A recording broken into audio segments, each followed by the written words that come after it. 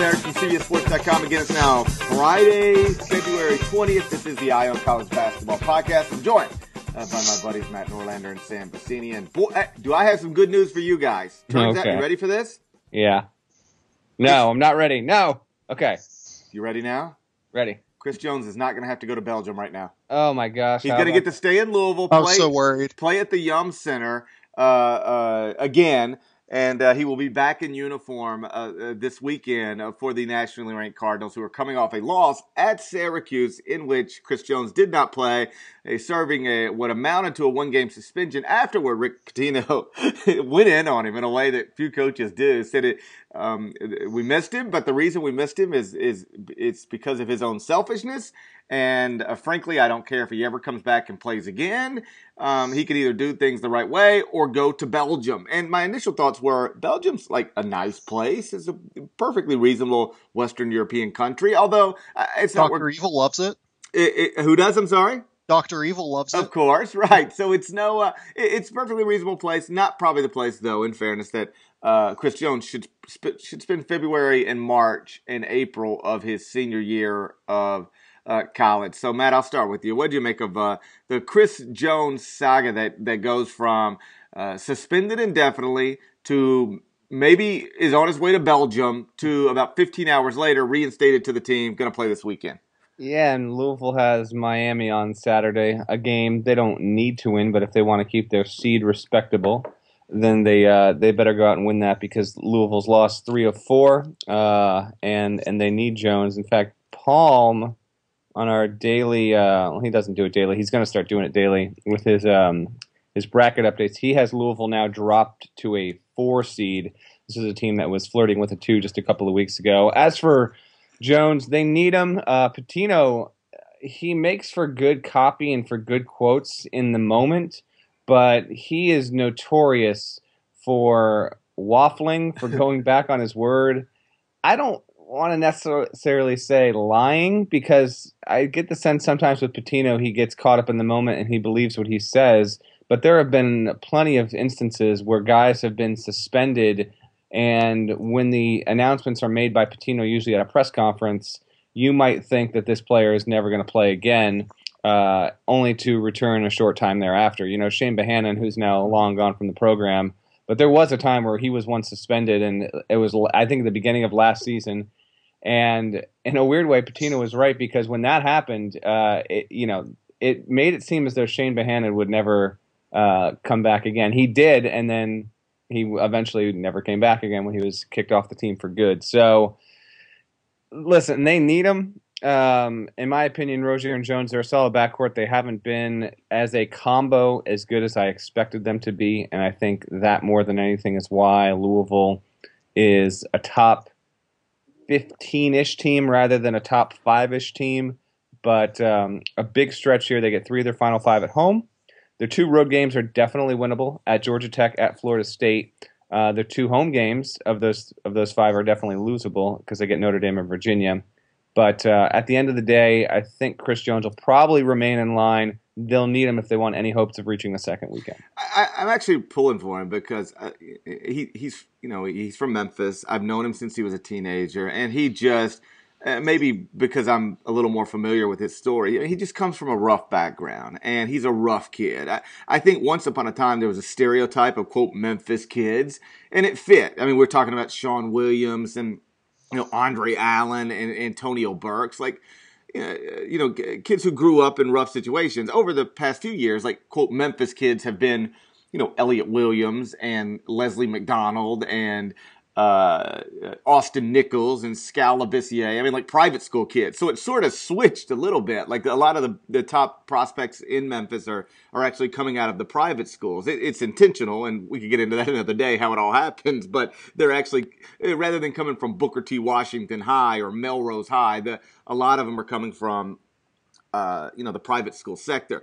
Still, Chris Jones came from Melrose High. Like, he's always teetered on the edge, and, committed to Tennessee out of high school when Bruce Pearl was there, had to go to junior college because his academics were just a complete mess. Played 2 years for Steve Forbes, who was on Bruce's staff at UT and was a JUCO player of the year, and then signed with Louisville. even though Memphis wanted him. And like part of him going to Louisville, besides just it's Louisville and it's Rick Pitino, was that he and Joe Jackson hated each other. Like hated each other. He always felt like Joe got all the attention, but he was the better player. And on some level, I don't even know if Chris would admit this, but on some level, he wanted to, okay, what was Memphis's rival for all these years? Yeah. I'm going to go there, and I'm going to ball out on Memphis and make them pay for this. And so it was all these types of things. And but he's always been, I guess the nicest way to put it, really, really rough around the edges. And so I never doubted that he would have problems playing for Rick Pitino. Rick and I actually had talked about this before he even enrolled. But I hated seeing it and the idea that maybe, if you just took Rick at his word, and I'm with you, Norlander, I don't think he's lying as much as he gets caught up in the emotion of the moment.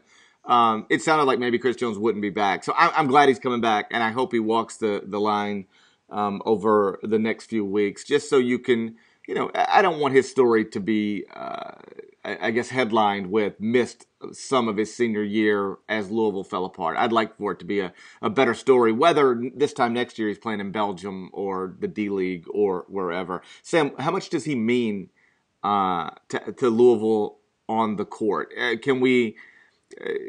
Are there troubles rooted in him, or are they more complex than that? Oh, they're more complex than that. I mean, the thing is with Louisville, they're not getting any scoring from anyone outside of Terry Rozier, Montrezl Harrell, or Chris Jones. No one else on that team can create offense. And, one of the guys that could, in theory, is Shaquan Aaron. And then Pitino threw Aaron under the bus on, what was that, Tuesday night, even more so than he did Jones from everyone who was at that press conference. Everyone said that, the Jones thing, it seemed like he was just like heat of the moment, like you said, and he'd probably be back pretty soon. But Shaquan Aaron, they said that Pitino got visibly angry whenever he was talking about Shaquan Aaron. So that's a problem. The fact that they have zero secondary scoring because Aaron, Wayne Blackshear's been pretty bad. Like Blackshear, I think, had 0 points, 0 rebounds, and 0 assists in something like... And fouled out. Yeah, and fouled out with like 5 minutes left to play in something like 19 minutes. And no one had done that in ACC play for a long time. So the biggest thing is here they need to find some semblance of secondary scoring. I think that's why I'm more in on them as like a top 20 team than a top 10 team. Sure. And it's not that like I don't like Louisville. I really like Rick Pitino. I really like this defense that he's put together because both Rozier and Jones are terrific defenders. Montrezl Harrell's tough in the post. They have some pretty good length. Mathiang, and then whoever they put on the wing next to those guys is probably going to be okay. It's just they really can't score against any sort of defense that can focus in on Terry Rozier and Montrezl Harrell. If you can get those two guys to at least slow down, then this team just can't do anything. And that's why I think their ceiling's pretty limited, and that might come back and bite me if they eventually figure it out and everything comes together. But right now, it seems like their ceiling's pretty limited to like a Sweet 16 run, maybe. All right, we're going to have this deal where we sort of talk through a column that I'm trying to finish up and fun. See if you guys can poke flaws in it. Where are you fundamentally about Gonzaga winning, while recognizing it's a fluid process and there's a lot of factors? Gonzaga wins out, deserves a 1 seed, even though they'll obviously not have the type of wins that several other power conference schools have. Norlander, where are you at on Gonzaga? I am pretty much, regardless of what happens around them, if they do not lose again this year, I am on board with Gonzaga getting a 1 seed with 1 loss. Because I understand the schedule stuff. Their non-conference isn't brutal by any means. Okay, it's not the best. I understand that, but it was okay. And just for non-conference purposes, let's run through it real quick. They got a win over SMU. That's a SMU team that's leading the American and different roster when Gonzaga beat them as opposed to now. In other words, Marcus Kennedy didn't play. But Right. It's the SMU team that has a win over a Temple team that beat Kansas. Okay, they beat St. John's. That's the St. John's team that's got a win over a Providence team that beat Georgetown, Butler, Notre Dame. Got a win over Xavier. St. John's has got a win over a Xavier team that beat Georgetown, Providence, and Murray State. St. John's got a win over Syracuse, which beat, of course, Louisville. Now we're back to Gonzaga beating Georgia. So Gonzaga has a win over the Georgia team that Palm has in the field as of Friday morning. Right, that's the Georgia team that's beaten the Ole Miss team that's beaten Arkansas and Oregon and taking Kentucky to overtime. Gonzaga beat the Georgia team that's beaten the Seton Hall team that beat Villanova. Gonzaga's beaten the Georgia team that beat the Tennessee team that beat Butler. And then I believe, I need to double check this. I think Gonzaga's the only visitor to win at Pauley this year. That's right. Okay, right? So, they've done all they could do. Unless you're going to hold a overtime loss at Arizona, Arizona's not going to lose at home this year. Game they should have won. I get some pushback from Arizona fans on that. Are we going to qualify every last second win or loss? When you're talking about a team that's only lost one game, and the one game they lost came like that, yes, knock them as a loss. That's fine. But really, let's apply some context and remember how that game played out on the road. Arizona's a team that's not going to get a one unless it runs the table, but still in the conversation for it and probably going to be a 2 seed. And Gonzaga on the road lost by 3 in overtime in a game it probably should have won in regulation. And you can't fault the same reason we applied Wichita State last year, and just running the table is such a huge accomplishment in itself. And with who Wichita played, you can't fault them for their league. I don't fault Gonzaga for its league, which, by the way, the West Coast Conference is not the MEAC. It's not the Southland. Okay, let's give it a little bit more credit than that. So not a bad league. It's not a bad league, and they're running through it. 7th or 8th in KenPom. It's one of those. The league right now, according to KenPom, is stronger than the Atlantic 10, American, Missouri Valley, and Mountain West. There you go, and it's similar. And although I'm not huge on RPI, it's similar rankings there as well. So if they run the table, and I do think they're going to. I put up a post last week of just the undefeated teams in league play. Gonzaga was one of the 6, and I said that they're going to run it. They got 2 or 3 remaining at home. They do have at St. Mary's on Saturday. It's definitely an intriguing game. You'd think that's the one game they're the most likely to lose. I don't think they will. So I think they're going to have one loss. They should unequivocally get a 1 seed, and I think that they will get a 1 seed in the West. And I'm going to have a delayed mea culpa here because GP kind of called me out on it when it happened. I said the Arizona-Gonzaga loser would probably kill its chances of getting a 1 seed because I thought they'd both be vying for that one in the West. But at the time, I didn't think Gonzaga was going to have a season where it would be 33-1. That's going to be the case, and they should be the top of their bracket. All of those things are great things that I've already pointed out in the column, and that I'll clarify even more so. To me, this is another one because I always try to think, well, what will be if somebody's going to argue against it, what's the argument, and then try to figure out a way to counter that. And so the argument, because I've already seen it on Twitter, is Gonzaga only has 4 top 50 wins, and they're probably at this point, given that BYU and St. Mary's are both outside of the top 50 of the RPI. And I have all the issues with the RPI that you have, Norlander, but it is a tool the tournament committee uses. So I'm against the electoral college too. I think it's stupid, but we use it, so it's important. Exactly for the sake of forecast and predictions, you got to go off the system. Right. You got to go off the system. So here we are with the RPI. So they only have 4 top 50s, and people say because that mock selection thing they did in Indianapolis a couple weeks ago, they gave Wisconsin the 4th number 1 seed over Gonzaga, and one of the arguments was Wisconsin has more quality wins, which is true. It's also rooted in the Big Ten. It's rooted in league affiliation, but it is true. So here's my thing. If you're going to tell me that Gonzaga doesn't deserve a 1 over Wisconsin because Wisconsin has 2 more top 50 wins at this moment than Gonzaga, then where do we draw the line on that? Villanova has 9 top 50 wins. So why is it that Wisconsin can deserve a 1 over a Villanova team that's got 3 more top 50 wins than it has, but Gonzaga can't get a number 1 over a Wisconsin team that only has 2 more top 50 wins than Gonzaga? In other words, where are we drawing the line? Are we just moving it to shape our argument? And beyond that, here would be my other question. Let's take Arizona and give them Gonzaga's schedule. Would anybody be arguing against Arizona as a 1 seed if the lone loss was at the kennel in overtime and they had run through everybody else? Yeah.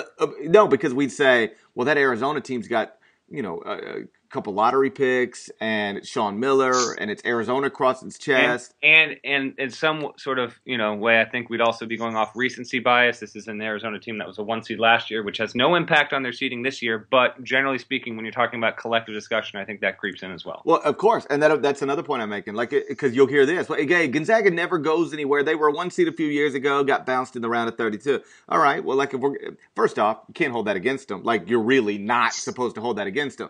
Secondly, are we going to do the same thing to, I don't know, Virginia? Like, Virginia got bounced last year earlier than it should have. So we're gonna like say, well, if you look back at recent history with Virginia, no, we're gonna give them if they close the way it looks like Virginia's gonna close, we're gonna give them a 1 seed. We're not gonna worry about it. So I do think sometimes this whole league affiliation bias comes in, and I just think it's wrong. If you schedule aggressively, to put it as simply as I could put it, if you schedule aggressively and you overwhelmingly succeed against that schedule, to the extent that Gonzaga is succeeding against that schedule, and you pass the eye test and all the computer test. In other words, like Murray State right now is on a roll. They're also like top 90 at KenPom, right? So like Gonzaga's like top 6. It's like they passed the computer test, they passed the eye test, they passed the common sense talent test, and they're killing everybody in their league, and they were awesome in the non-league portion of their schedule. If that somehow doesn't deserve a 1, I can't. Then you're just holding it against them that they happen to play in the West Coast Conference. And so, like, what if 1990 UNLV played in the West Coast Conference, played this schedule? Would you hold them against them, or would you say that's Larry Johnson, Stacey Augmon, Anderson Hunt? What are you talking about? So I don't know. I find the whole thing, like, everybody else has plenty of opportunities to prove themselves. Gonzaga is limited by their place in the sport, but if they finish with 1 loss and that lone loss is at Arizona in overtime, they deserve a 1 seed. Sam, you got any issue with this? No, I totally agree with you. That's why we hired you. There's nothing else to say. You just ended it. Hey, but I will also note that Gonzaga has a top 50 non-conference strength of schedule. So, like you said, I mean, you alluded to the fact that they were, they scheduled aggressively. Some of those teams like Memphis didn't really pan out, but it still ended up being a really, really strong non-conference schedule. BYU is going to be a quality win twice, assuming that they win this game at the end of the year. St. Mary's is going to be a quality win twice, assuming that they win this game in Moraga on Saturday, which is going to be difficult. Gonzaga is a top seed, but I will note that I do think Villanova is getting lost in this discussion. I do too. You start looking at Villanova's resume. I did a radio spot yesterday and started like going through it in my brain, like during the radio spot, and then I was like, if you look at Villanova versus Wisconsin, Villanova probably has a better resume. And the one thing that I think, and Norlander touched on this a few weeks ago, like everybody has just like completely dismissed the Rutgers loss by Wisconsin because Frank didn't play. Here's the thing, and I'm willing to if Frank plays, they win the game. I'm not debating that, but it's still a bad loss because they were supposed to win it by 15 even without him. Mm-hmm. They were a 15-point favorite after like Frank's pull. Listen, I mean, here's the thing. I think Wisconsin is. I mean, there's no debating it. They're so far ahead of everyone else in the Big Ten. It's actually kind of ridiculous. They're going to win the league at least by 4 games, and it might be by 5. But Wisconsin is going to take a loss here, and I think when they do, it's going to make it a little bit easier. I mean, they've got 3 roadies left at Maryland, at Minnesota, at Ohio State. I got to think they're going to drop one of those, okay? Then it makes it even more interesting. And then they can win the Big Ten tournament. I don't know. I think if they lose 2, we won't even have to worry about them. If they lose 1, I think they're going to have a very tough time even making the claim for it when you've got Gonzaga and Villanova involved here. But, there's still plenty left to be played. The Wisconsin thing is one of those tricky ones with Rutgers because you have to count it against them, even if you want to put it with an asterisk. They still lost. I mean, Wisconsin on a neutral or even on the road without Kaminsky and Trayvon Jackson got hurt in that game, they're still a favored team overall. I mean, Rutgers is just brutal this year. So they still should and do get docked for that. I think so. Back to Villanova, 9 top 50 wins. So they're 24-2 overall. 9 of those wins are top 50 wins. They got wins over VCU, Georgetown, Providence, Butler twice, Temple, Xavier, St. John's, and Illinois. No losses outside of the top 75. Like, nobody talks about Villanova as a possible one. Mm-hmm. That's a pretty impressive resume. Like, Yeah. and Kansas is just, they've already taken, they just lost at West Virginia at the buzzer. Like, if Kansas takes another loss or two and Wisconsin takes another one, like Villanova could get in there. I think we're looking at Kentucky, Virginia, Gonzaga, and then Villanova, Wisconsin. I would say, as of today, guys, I would say that it's going to be Kentucky, Virginia, Gonzaga, and I'll say Nova because it got that big win over Butler last weekend. I feel like, we'll see what's up with Okafor and his boot and his foot, how long he's going to be out, even if it's going to be a game or not. But I feel like Duke's still going to take on a loss. I think Nova's going to win that league tournament, and they're going to have enough there that they'll beat it out. But we've at least got a lot of interchangeable parts here between, Duke. Does Arizona run the table? If it does, they're going to be in the conversation. They're not going to win out, I don't think. So at least we have like 7 teams vying for it, and that's pretty interesting. I think Duke and Virginia are going to sort each other out one way or another. Like they'll get that. Like one of them's going to win the ACC regular season, and if anybody tweets me and says there is no ACC regular season title, I'm going to punch you in your face. Do people hit you with that all the time? No. Holy crap! All I ever hear, if you ever tweet this later on today, just like Virginia needs X more wins to clinch an ACC regular season title. You'll have 50 people tell you there is no ACC regular season title. You're going Colin Kaepernick on these fools, aren't you? Is that like an actual thing? I think it is actually a thing because if you go I was looking at some coach's resume the other day and it didn't list. Maybe it was Dean Smith's, and it didn't list ACC regular season titles. I think they actually do not recognize ACC regular season titles, but I don't care. I recognize because everybody else does. It's a little bit like the NCAA tournament for a while didn't call the first round. I didn't care. Mm-hmm. Like, I'm going to call it the round of 64. I'm not going to call it the second round. Just because you're stupid doesn't mean I have to play along with it. And so, one of them is going to win the regular season title, which is going to be Virginia. Yeah. And then, I just wonder if Virginia wins the regular season thing, and then they get bounced early in the ACC tournament, and Duke wins the ACC tournament. And Duke closes strong in the regular season. Does that put Duke on the one? I don't think both of them are going to get ones. That's my point. But I mean, I'm not. Have we flipped here? Because I'm where you were like a week and a half ago. I just don't see now how Virginia can't get a one. No, I'm not flipping. I still think Virginia's going to get a one. Here's my thing. I don't think Virginia and Duke are both going to get ones. Yeah, and I think one of them will fall off one way or another, and they might have something to do with each other. So I think it's going to be Virginia. I think Duke is going to fall off that 1 seed line. So if I were guessing right now, Selection Sunday, I'd go Kentucky, Virginia, Gonzaga, and then I think Wisconsin would be the 4th, and then the 2s would be some combination Villanova, Duke. I still think Utah can get there. They became the first team to win at Oregon State last night.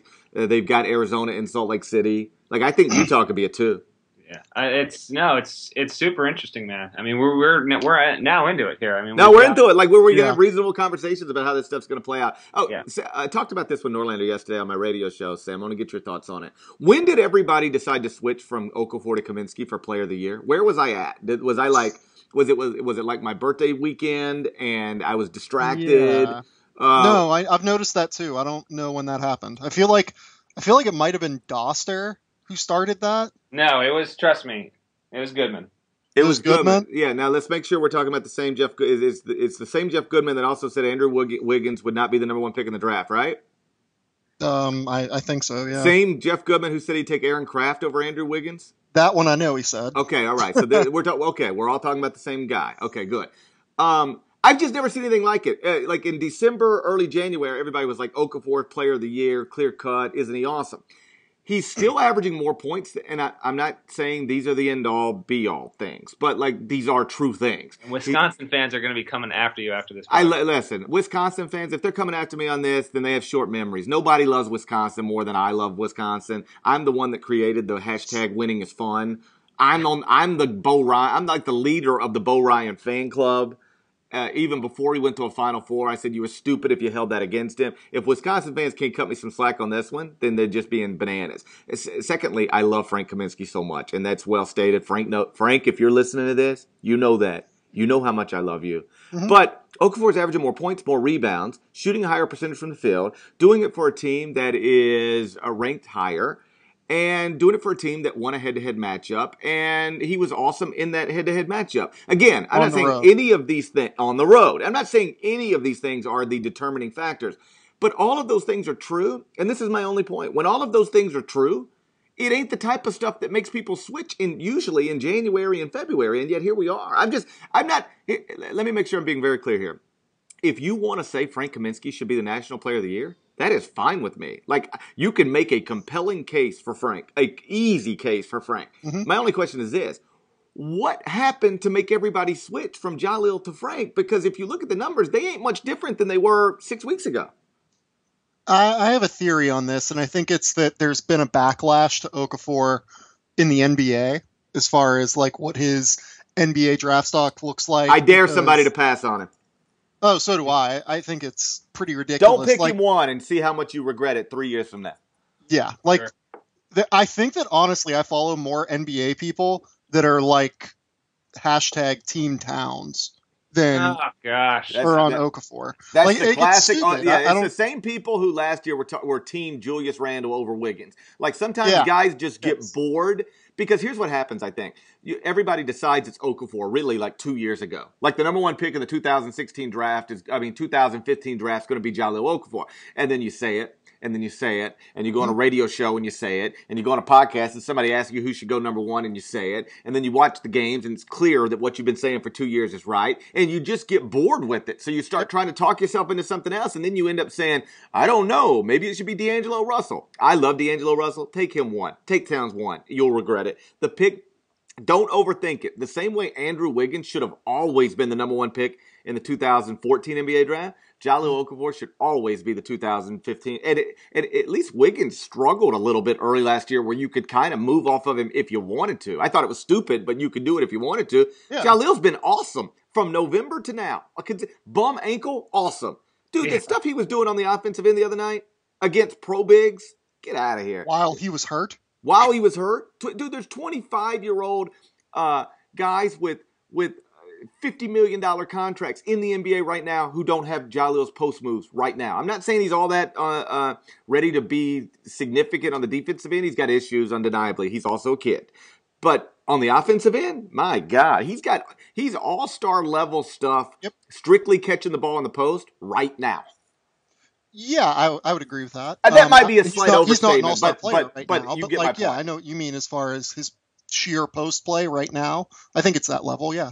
No, he's just. I'm just curious. I was just like, I'm a little bad. I've never seen anything like it. And the whole like, well, Frank's so good on defense. Frank is good on defense, but like, we're not talking about Anthony Davis here. And secondly, no, like Frank's fine on defense. Like he is an average to above average defensive big man in the NCAA. Right, and so like he's not like this. He's not this plus defensive player who is locking down the paint for you. Right. Like, I mean, Billy Stein or.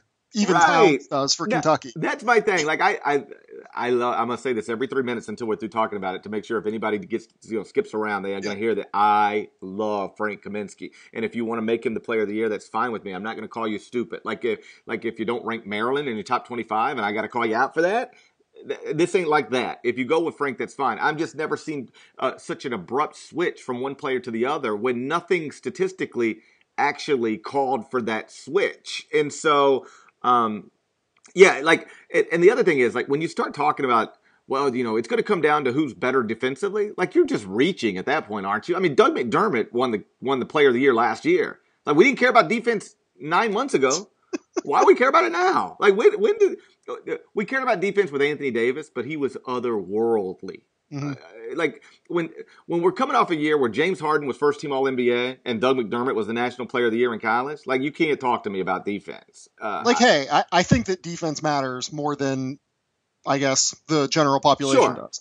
But even if I don't understand why people think Okafor is like the worst defender in America. Man, he is. Listen, people. Go ahead. I'm sorry. He's not brutal, okay? He's not one of the top 20 defenders in college. I understand that, but he's not deficient, okay? I know he's got a lot of work to do and a long way to go, and he'll never be as good on defense as he is on offense. Yeah. But he is not what I would call a liability for Duke out there. Okay? No. The bigger problem is that their perimeter defenders can't stop any sort of penetration, so he looks like a train wreck in the pick and roll. That's a great because he's just like moving over, and they're not doing anything to cut off. They're not doing anything to even like slide over and stop anything. And I understand the fact that people think that like, oh, he doesn't rotate well. He's 19 freaking years old. Like, big men in college don't move well at 19. NBA players at 20 years old don't move well rotationally in the NBA. Like, it's just so silly. And people were worried about him protecting the rim when he has a 7'5" wingspan. And the fact that he has to do so much for this Duke team that my guess is honestly, Mike Krzyzewski tells him, hey, don't go out and pick up 14 fouls in a game. Like, Karl Towns is averaging 6 fouls a game right now. Okafor is averaging 3. My guess on that is because Okafor is just like not able to defend as many shots as Towns is, period. It's not that he's a deficient rim protector. It's that Duke's system, the way that they need him, it doesn't allow him to contest as many shots as it does Kentucky's guys. No, and that's the thing. Like, I remember when Kevin Durant was at Texas, and the people were like, man, Kevin Durant doesn't guard anybody. But by instruction. They didn't want him wasting energy on the defensive end because he was going to have to do everything on the offensive end. And I'm not comparing this, it's not apples to apples. But my point is, with Okafor, I think it's something people started saying, honestly, when they went through that little stretch where they lost before the Louisville game.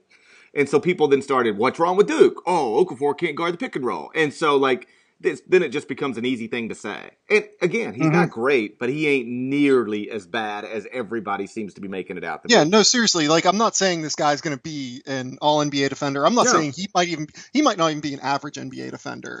I think he probably will be an average NBA defender, but there's a chance he ends up being like a poor defender on the next level. The offense is just so good that you can't pass on that for the uncertainty of a Towns or the also slightly defensively deficient D'Angelo Russell. Right. Like, the whole thing, like, we started talking about in a debate about Jahlil Okafor and Frank Kaminsky, we started talking about defense. It's like, what do we, like, these are two of the best offensive 6'11", 7-footers like in that we've seen in recent years. We're really gonna sit around and focus on what they can't. The whole thing is just bananas to me. I asked Norlander yesterday, like, when did this happen? Like, where did this conversation start? And he finds it just as dumb as I find it. So I'm glad to know you're on board. And by the way, like both of you guys said, I think Kaminsky absolutely has a legitimate argument. Like, there's I agree. He can absolutely, like, it wouldn't, if he won the award, I would not be disappointed by any means. Like, I wouldn't think twice at all. He is a totally deserving candidate. My whole thing would default to Okafor. 100%. My whole thing, like, if you loved Frank from the beginning, I'm just wondering where did this? It seems like there is a switch, if you'd have polled people, and maybe I'm just living in this like small Twitter world, but if you'd have polled people on January 1, they just said Okafor's running away with it. Oh, Okafor, clearly. And now it's February 20th, and it's all like, oh, it's got to be Kaminsky. Are you crazy? And I'm like, what has happened? Not like Okafor hasn't done anything to hurt himself. Like, he's gotten better. They've gotten better. Like, what made you switch? That would be my only question. What made you switch from one to the other? Because nothing, the type of stuff that typically makes people switch, that stuff hasn't happened. That's my only point. All right, real quickly, we are running long because I'm picking things that I've been like stewing over and then just ranting about them. That's what this podcast has turned into. I do want to ask you, Sam, you did a project on Cliff Alexander, who is the other. If we can tie this together here, watch this. You just want me to rant. Watch this. I'm going to tie this together. So Jahlil Okafor was among the best NBA big prospects entering this year. Another one, Sam, is Cliff Alexander, who has struggled a bit at Kansas with both production and playing time. I'm curious, you've really been looking at his situation in Lawrence, and I think you're writing about this for later today. Yeah. But people, I think particularly Kansas fans, will be interested in this.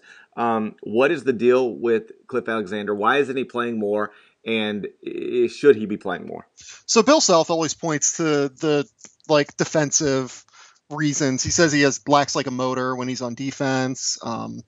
Lacks. He keeps saying lacks a motor. I don't really understand it. The way that Cliff Alexander attacks the boards, I think it's more instinctual than anything. I think like he's just kind of slow on rotations right now. It's not like a motor thing to me. But here's the thing about Kansas. In Big 12 play right now, they're 4.5 points better defensively with Cliff Alexander on the floor than they are when he's off the floor. I mean, I don't know what the numbers look like for Jamari Traylor. I don't know what they look like for Landon Lucas. But I can tell you that this team is better when Cliff Alexander is on the floor defensively. So whenever you put that into conjunction with his offense, which is, clearly really, really, really good. Like he's able to attack off of offensive rebounds. He's able to, he's not able to like blow by necessarily, but he gets past guys with his like athleticism. He's really, really like strong. He's pretty quick for a guy in the post in college. So they're like 9 points better when he's on the floor on offense, 4.5 points better when he's on the floor on defense. He has like a 25 PER. It's so beyond dumbfounding to me that Kansas thinks that having Jamari Traylor, who has a similar defensive rebounding rate to Oklahoma State's Phil Forte, is a good idea. Yeah, Phil Forte is like a 5'11" point guard shooter. That I love Phil Forte as a player. Rebounding is not one of his strong suits. And Landon Lucas, I think there's a better argument for Landon Lucas that he should be playing. He's actually a really good defender, but he's a black hole on offense. Whenever you have Alexander is their best rim protector. He's their best rebounder. And the way the college game is going, you need to be able to end possessions on the defensive end. We're seeing that with teams like Baylor that are killing teams on the offensive glass. And we saw it on Monday whenever Kansas played with West Virginia and they gave up 22 freaking offensive rebounds and played Cliff Alexander 6 minutes that game. It is beyond silly. You're basically saying though, like, you're saying Bill Self can't coach. I'm pulling a GP here. No, I know you're not saying that. But no, but listen, like, in all seriousness, I will read you the lead to this post that I am writing. But if Self doesn't start to come around here and really use Cliff, like Kansas is hurting its chances at seriously going deep into the tournament. Yeah, no, they absolutely are. We're to the point where we know what Jamari Traylor and Landon Lucas are. They're fine backup collegiate big men right now. Like that's not a bad thing at all. But Cliff Alexander is one of the better per minute players in all of college basketball right now. Like, you got to play him. There's not really a reason. I've crunched the numbers. I've watched him play, and I understand the fact that he's not a great defender, but he does things on defense that team needs, in that he ends possessions and he protects the rim. If you can do those two things on defense, you can build around that. If you're Bill Self, Bill Self's a smart enough guy to do that, and that's the thing you got to do here. Like, this isn't hard. I get annoyed with this conversation. I will make sure that Bill Self knows you completely disapprove of the way he's handling his soon-to-be 11-time Big 12 champions. I think that I legitimately spent like 100 words at the top of this post saying how awesome Bill Self is. I know, right? You have to. I did that. I was just like, seriously, Bill Self is incredible. He's going to win like 1,000 games in his career. I did that last year with Krzyzewski, like when they benched Jabari at the end of the Notre Dame game, and I'm like, Mike Krzyzewski is awesome, and it seems silly to even question him. But my God, when you're having trouble scoring and you've got Jabari Parker and you're playing a league game, you should probably have him on. I don't know, since he's the best offensive player in college basketball, maybe you should have him on the court when you're trying to score to win a game. But like whenever you go after some guy who's not go after, but just like publicly question somebody who is so accomplished, you do feel like you need to qualify it a little bit. Like, hey, I know you're awesome, and you've been awesome, and you're going to keep being awesome, but maybe you should look at these numbers on Cliff Alexander because he doesn't appear to be what you think he is. So I get that. I look forward to reading it later on. Sam, before we go, you want to make another prediction that'll miss this weekend? Yeah, he's got it. I was about to say, we are not getting off this podcast without him making it. Yeah. I mean, I can do that. Let's see what we got on the weekend tap. We got West Virginia at Oklahoma State. We've got Texas hosting Iowa State. How about this? Texas, it is February 21st tomorrow. If Texas can beat Iowa State, I don't know if they can, but if they can, it'll just be their second top 50 win. Holy crap! Like, isn't that crazy? Yeah, that is They actually beat nobody all year long. no. They're in a deeper spot than you might think. Overall, they kind of got to win that game. They're right now. They're a first 4 team according to Palm. So 12 seed Dayton team right now. If they lose that game, they won't be in a lot of projected brackets on Monday. So anyway, but yeah, which we gotta get them to take a game. You got Butler, Xavier, Florida, LSU. Those are kind of the 4 best, I think. Yeah, this is kind of a weak slate. It is. They're not great games. Yeah. All right, pick one. Pick one, Sam. Jesus. You're picking Jesus?